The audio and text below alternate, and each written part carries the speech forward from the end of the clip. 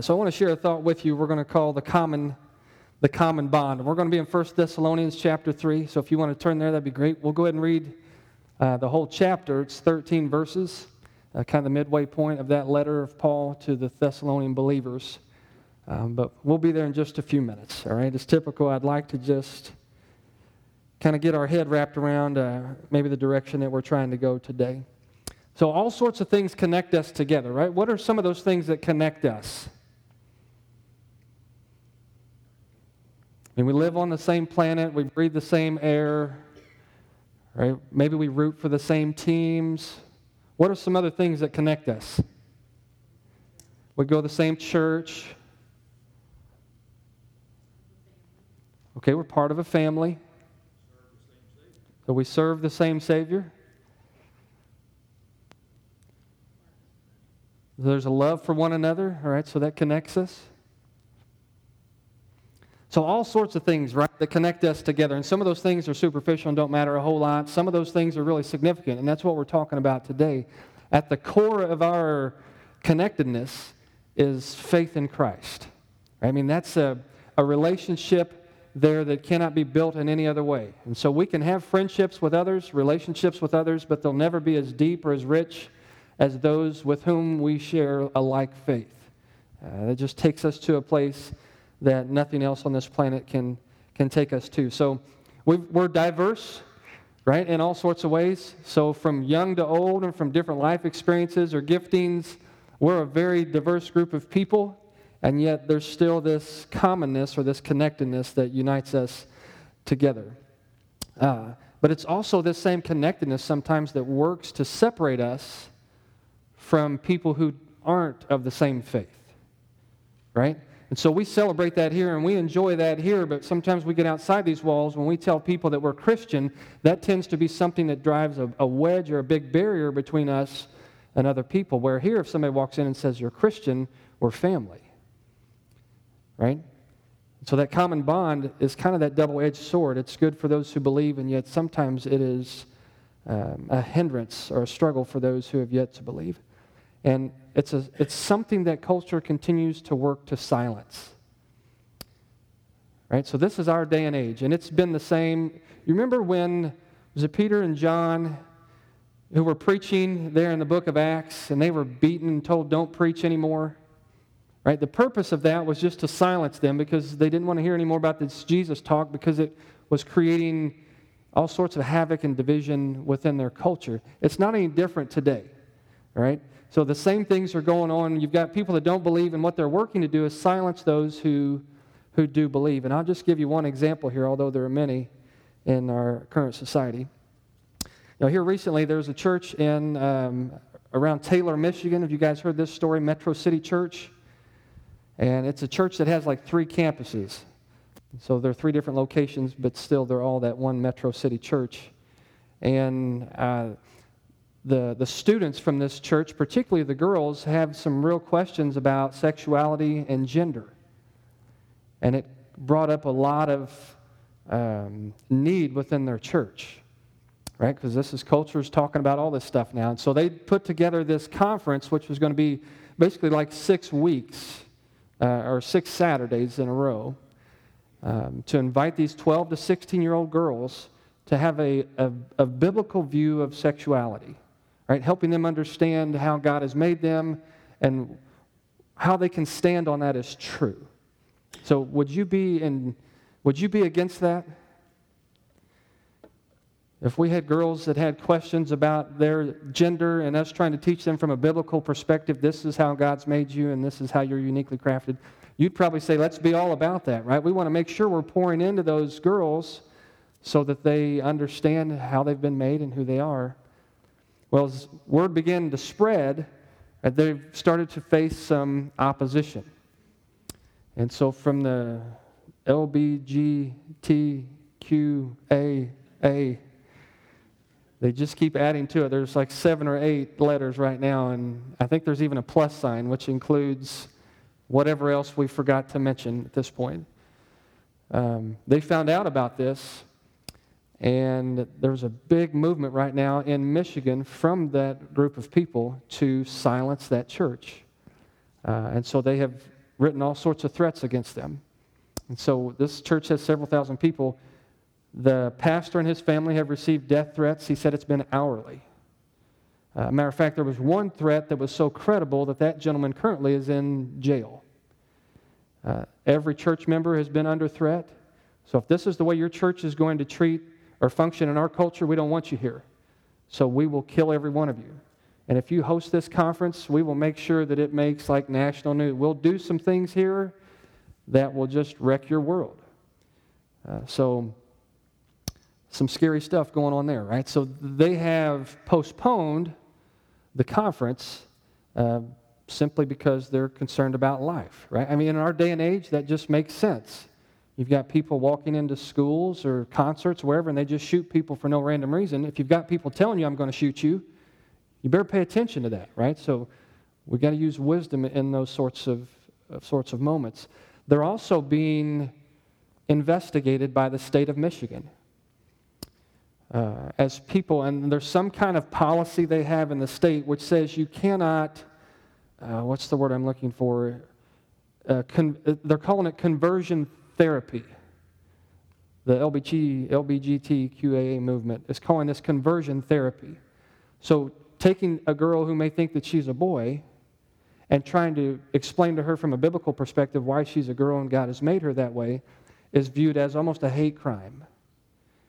And so they're calling it this conversion therapy, and they've got lawyers in on this, and they're just trying to shut this whole thing down, trying to really shut the whole church up. So the Family Research Council has got involved, and they are asking the state of Michigan to back down. The pursuit of what they're doing to this church is unconstitutional, and they don't really have grounds to stand on. And they don't yet, but it's still the intimidation factor, right? So we live in a culture right now that is working to silence those who believe, right? Specifically against these things that culture really wants to champion or wants to highlight in this day.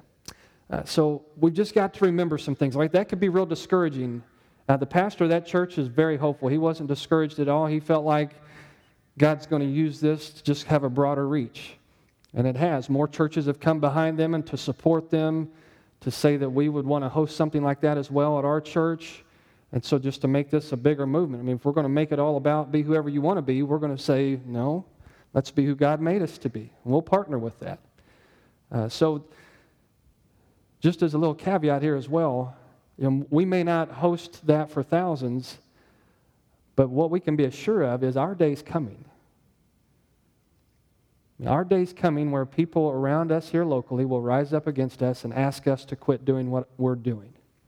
They're doing it in other countries right now, right? You've got underground churches where you've got to be silent, or you can face certain sort of charges, or can be viewed as crime. So that's our day. So we want to be forewarned means we should be forearmed, right? If we know that this is the culture that we live in, then we want to try to prepare ourselves to live within that culture. So we're going to talk a little bit about that here today as it relates to the common bond of our faith. One thing we know about our culture, though, is that if you have faith, it's okay if you keep it in your home. Right? We just don't want it public because then you start influencing everybody else. And so that's why you've got, and specifically Christianity, right? And so we know how tolerance works. We tolerate everything except those who follow Jesus. You can say the name of God, just don't say Jesus. We're coming against you for that. So all these other religious groups have access and freedom on public universities and high school, middle school, junior, elementary school campuses. But there's things that we just can't bring anymore, supposedly, right? You're not supposed to have a Bible or pray or those sorts, have them out in public or ask people to be a part of that. All that is a silencing. So none of this is new. It's been around for a while. But what do we do as a result of that? And what has God built in to help us navigate the culture that we currently live in? And that's what we're going to work through here in 1 Thessalonians chapter 3. So if you've got a Bible, we'll head that direction here, okay? We've got Paul writing to these Thessalonians. These are some young believers, and they're facing some opposition. We're not sure what the opposition is, but it's coming against them to a point where it could wreck their faith, right? And so if somebody came to you and said, hey, you need to be silent or there's going to be major ramifications against you, as a young believer, that could wreck your faith. Right? You could say, I'm not going to believe in this God anymore if it's going to bring all this against me. And so Paul's writing to them to express his concern and try to encourage them within this common bond. All right? So follow along here. You can on the wall or in your Bible if you'd like to this morning. Paul says, so when we could stand it no longer, we thought it best to be left by ourselves in Athens. But we sent Timothy, who was our brother and co-worker in God's service in spreading the gospel of Christ. We sent him to strengthen and encourage you in your faith so that no one would be unsettled by these trials. For you know quite well that we are destined for them. Kind of sounds like our day, right? He's saying the same things that we're saying here today. Verse 4, in fact, when we were with you, we kept telling you we would be persecuted, and it turned out that way, as you well know. For this reason, when I could stand it no longer, I sent to find out about your faith. I was afraid that in some way the tempter had tempted you and that our labors might have been in vain. And so the idea of receiving the gospel and then just turning from the gospel and walking away. But Timothy has just come to us from you, and he's brought good news about your faith and love. He's told us that you always have pleasant memories of us and that you long to see us, just as we also long to see you. Therefore, brothers and sisters, in all our distress and persecution, we were encouraged about you because of your faith. And for now we really live, since you are standing firm in the Lord. How can we thank God enough for you in return for all the joy we have in the presence of our God because of you? Night and day we pray most earnestly that we may see you again and supply what is lacking in your faith. And so now may our God and Father himself and our Lord Jesus clear the way for us to come to you. May the Lord make your love increase and overflow for each other and for everyone else, just as ours does for you. And may he strengthen your hearts so that you will be blameless and holy in the presence of our God and Father when our Lord Jesus comes with all his holy ones. And so he's writing here in the middle of this letter to try to encourage these young believers just to keep going, all right? We've got some common things that unite us, and you're struggling and we're struggling, and so here's a common faith and some things that we can receive as the result of that. So a few things that we'll highlight as we think about a shared faith, all right? A shared faith. What does it bring? What's our responsibility to it? What is this common bond even about? So here initially, a shared faith is going to create some concern for those that we share that bond with, specifically speaking spiritually, right? Where we are considerate and mindful and concerned for the spiritual well-being of other people. So let's talk here a few minutes about this. You know, the idea of a personal faith is biblical, right? This personal relationship with God the Father through his Son Jesus Christ, that's biblical.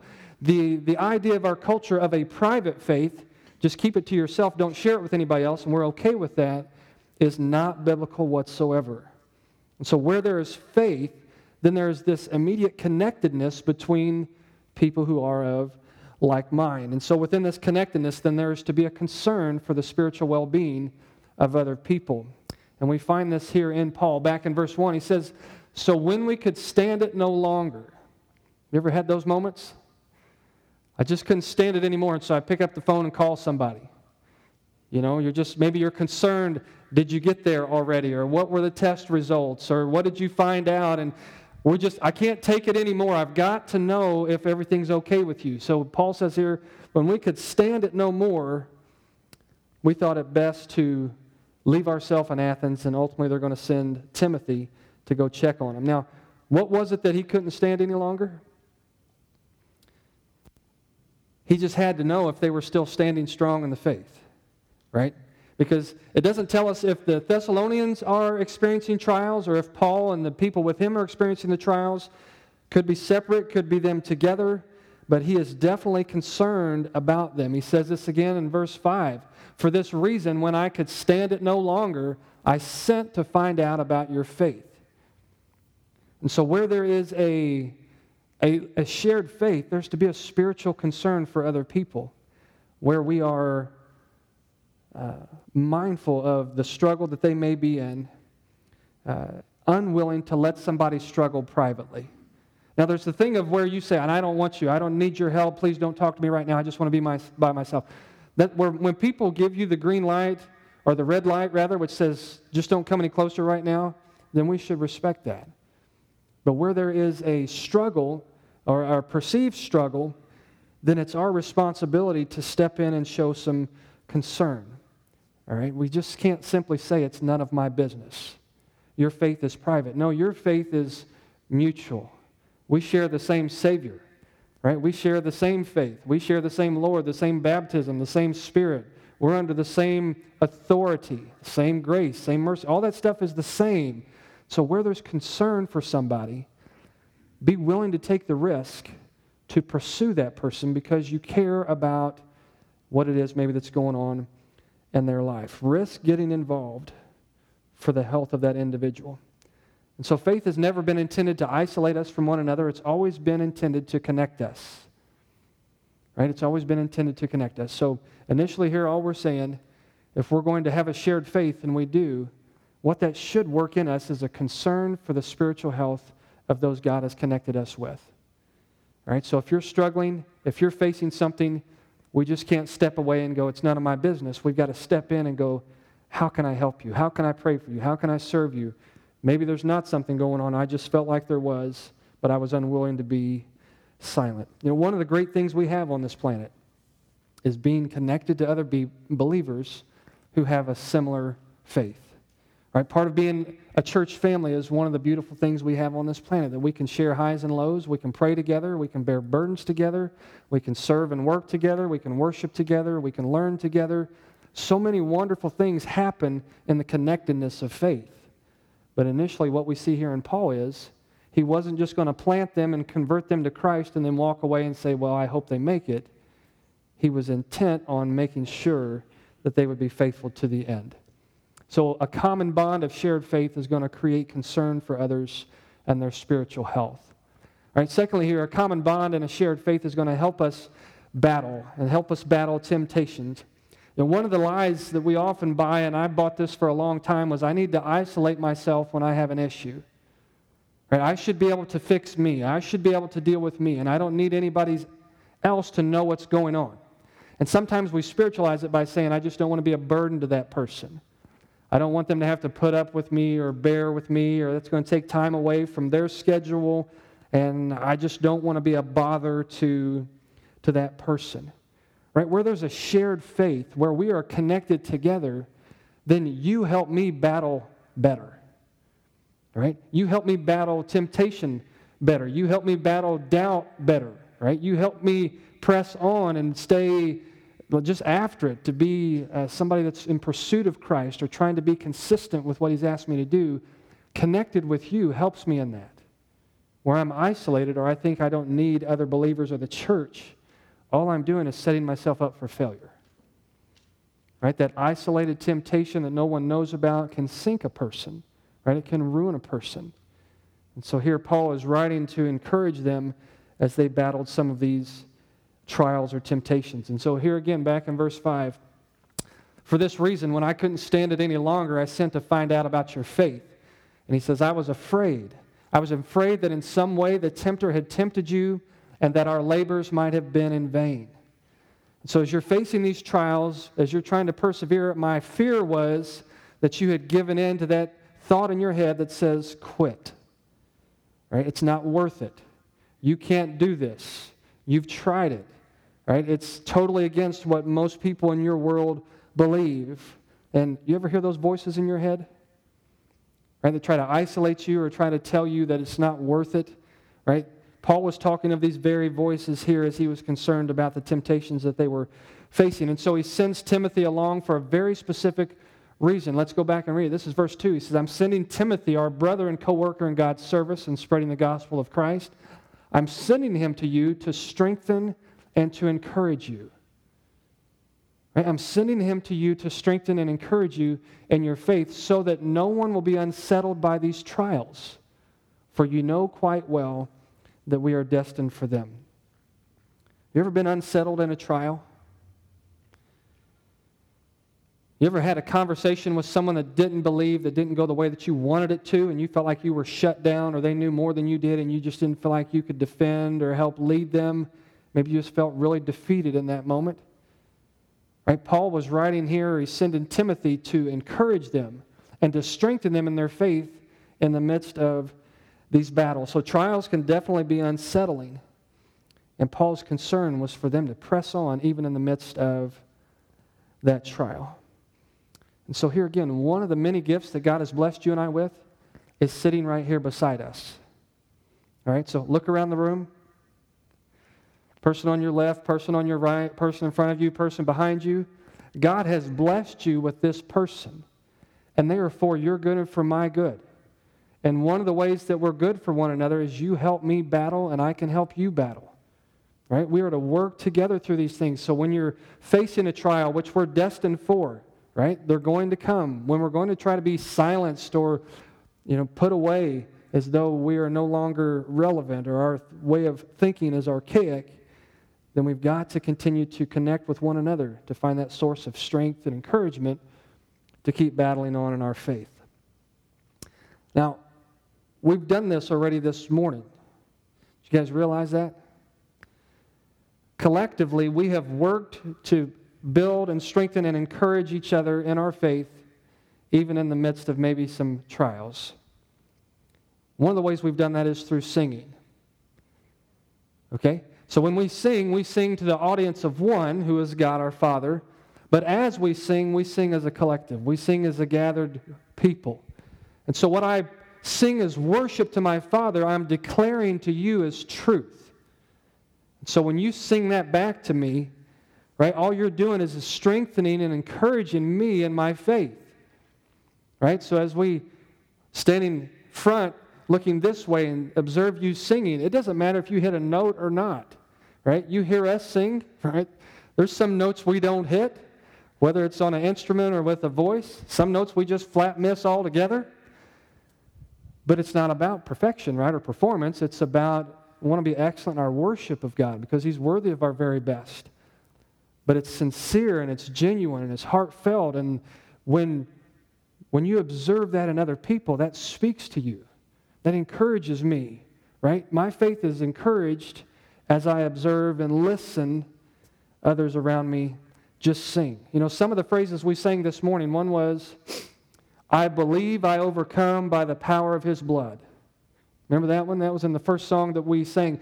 When I listen to you sing that, or when I see you sing that, that speaks to me. When we talk about a battled faith, when we talk about trials and suffering that are definitely going to come, right? Persecution is the path for the kingdom. That's made clear in the book of Acts. When I see in your eyes, and I know some of the stories of your life, that you say, I believe I overcome through Jesus Christ, man, that's good for me. Or when I hear you sing, because He lives, I can face tomorrow.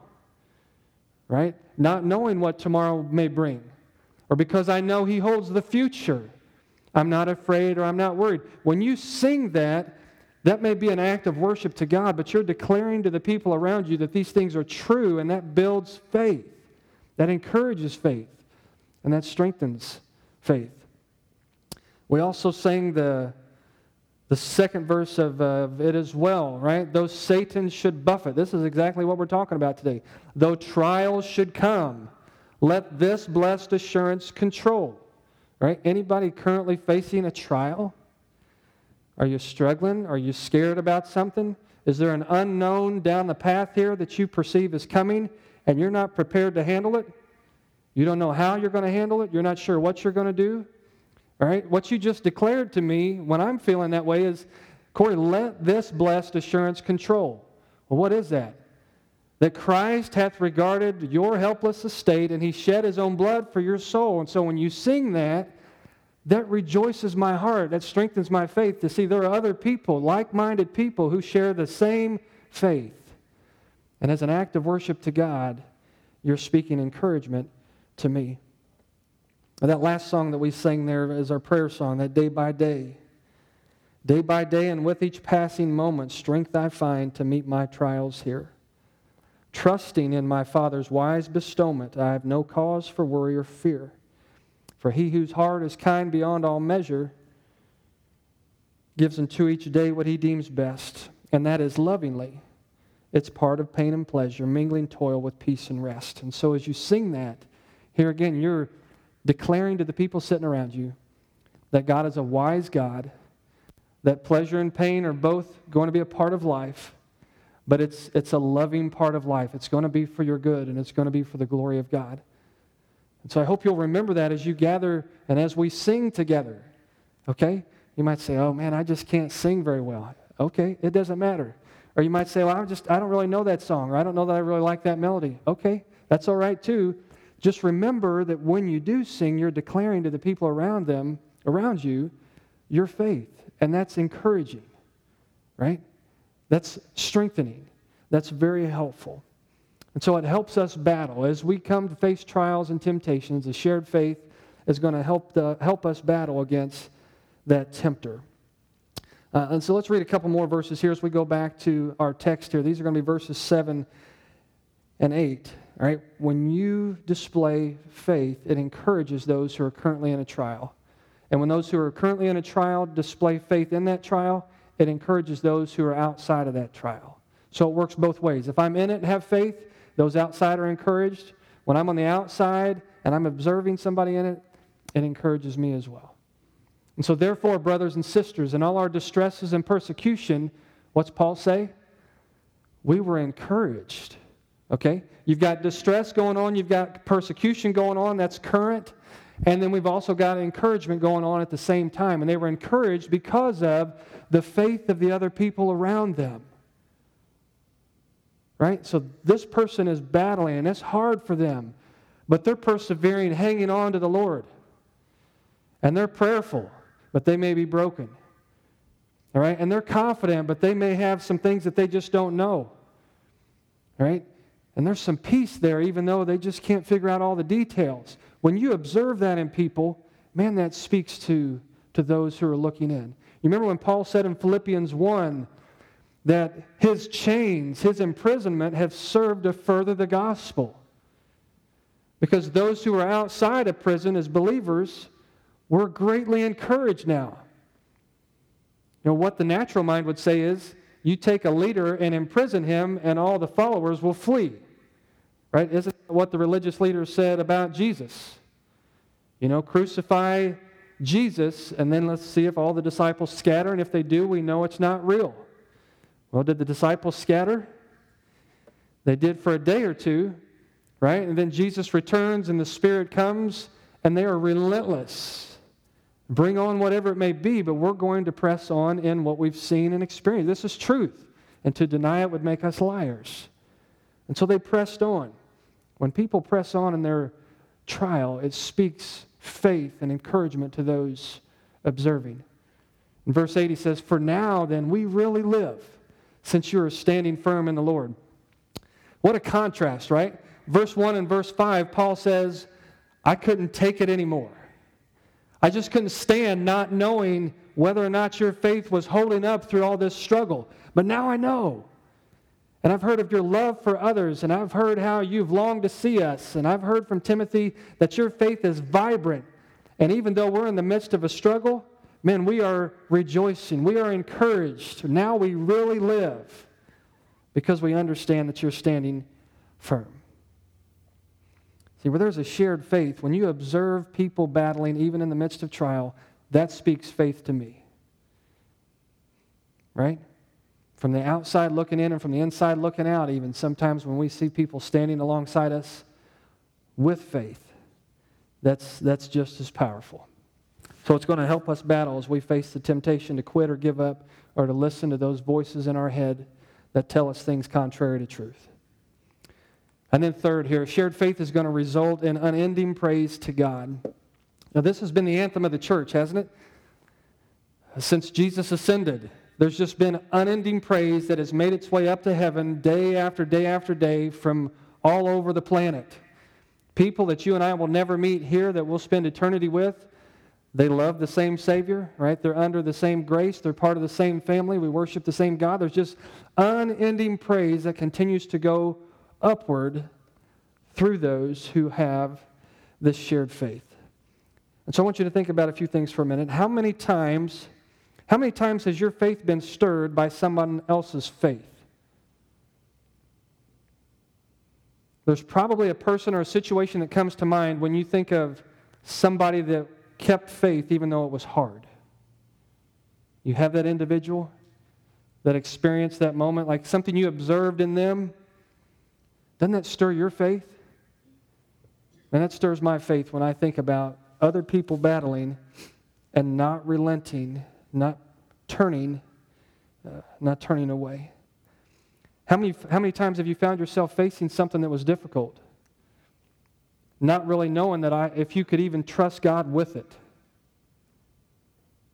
only to hear about somebody else who had faced a struggle or difficulty, maybe nothing like yours, and then to hear how God came through. Right? We've got many stories like that we can share of where God was faithful and He came through. Man, when I hear you share those stories, that builds my faith. It encourages me. And in response, I give praise to God.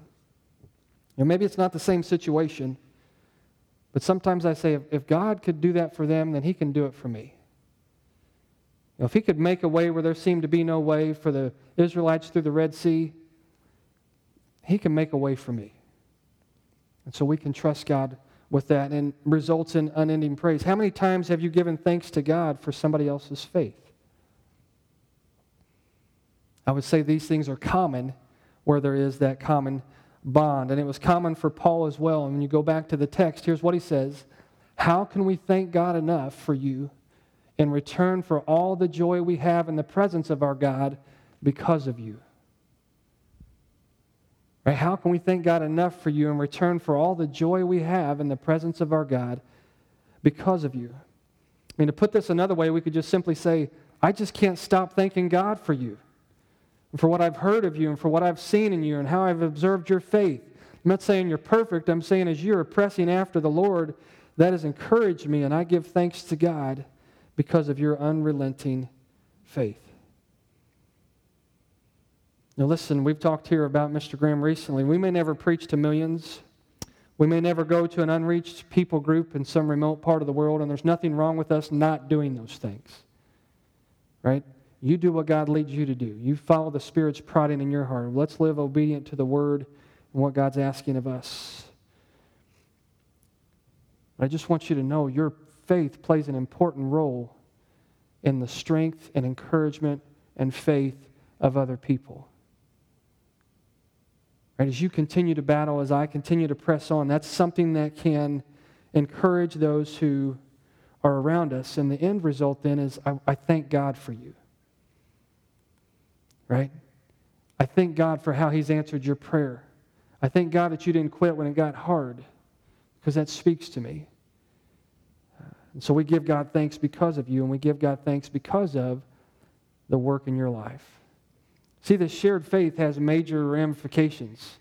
Outside the walls and outside of those who are connected, people just want to silence it, and they don't understand it. But within it, there's power. Right? Within it, there's a responsibility to one another to be concerned about each other's spiritual health. Within it, there's help to battle. Right? We're going to be battled outside these walls. The last place we want to be battled is where? Is inside the walls. Right? And so we've got to remember, we're different. We've got different opinions or preferences on things, but we share a common faith. And that is what links us. That's what unites us. So let's don't focus on those little things that may distract us. We can have good conversations, but let's rise together in the things that unite us and that shared faith. Right? Setting self aside, displaying concern for one another, helping each other as we struggle. And the end result is that God will be praised.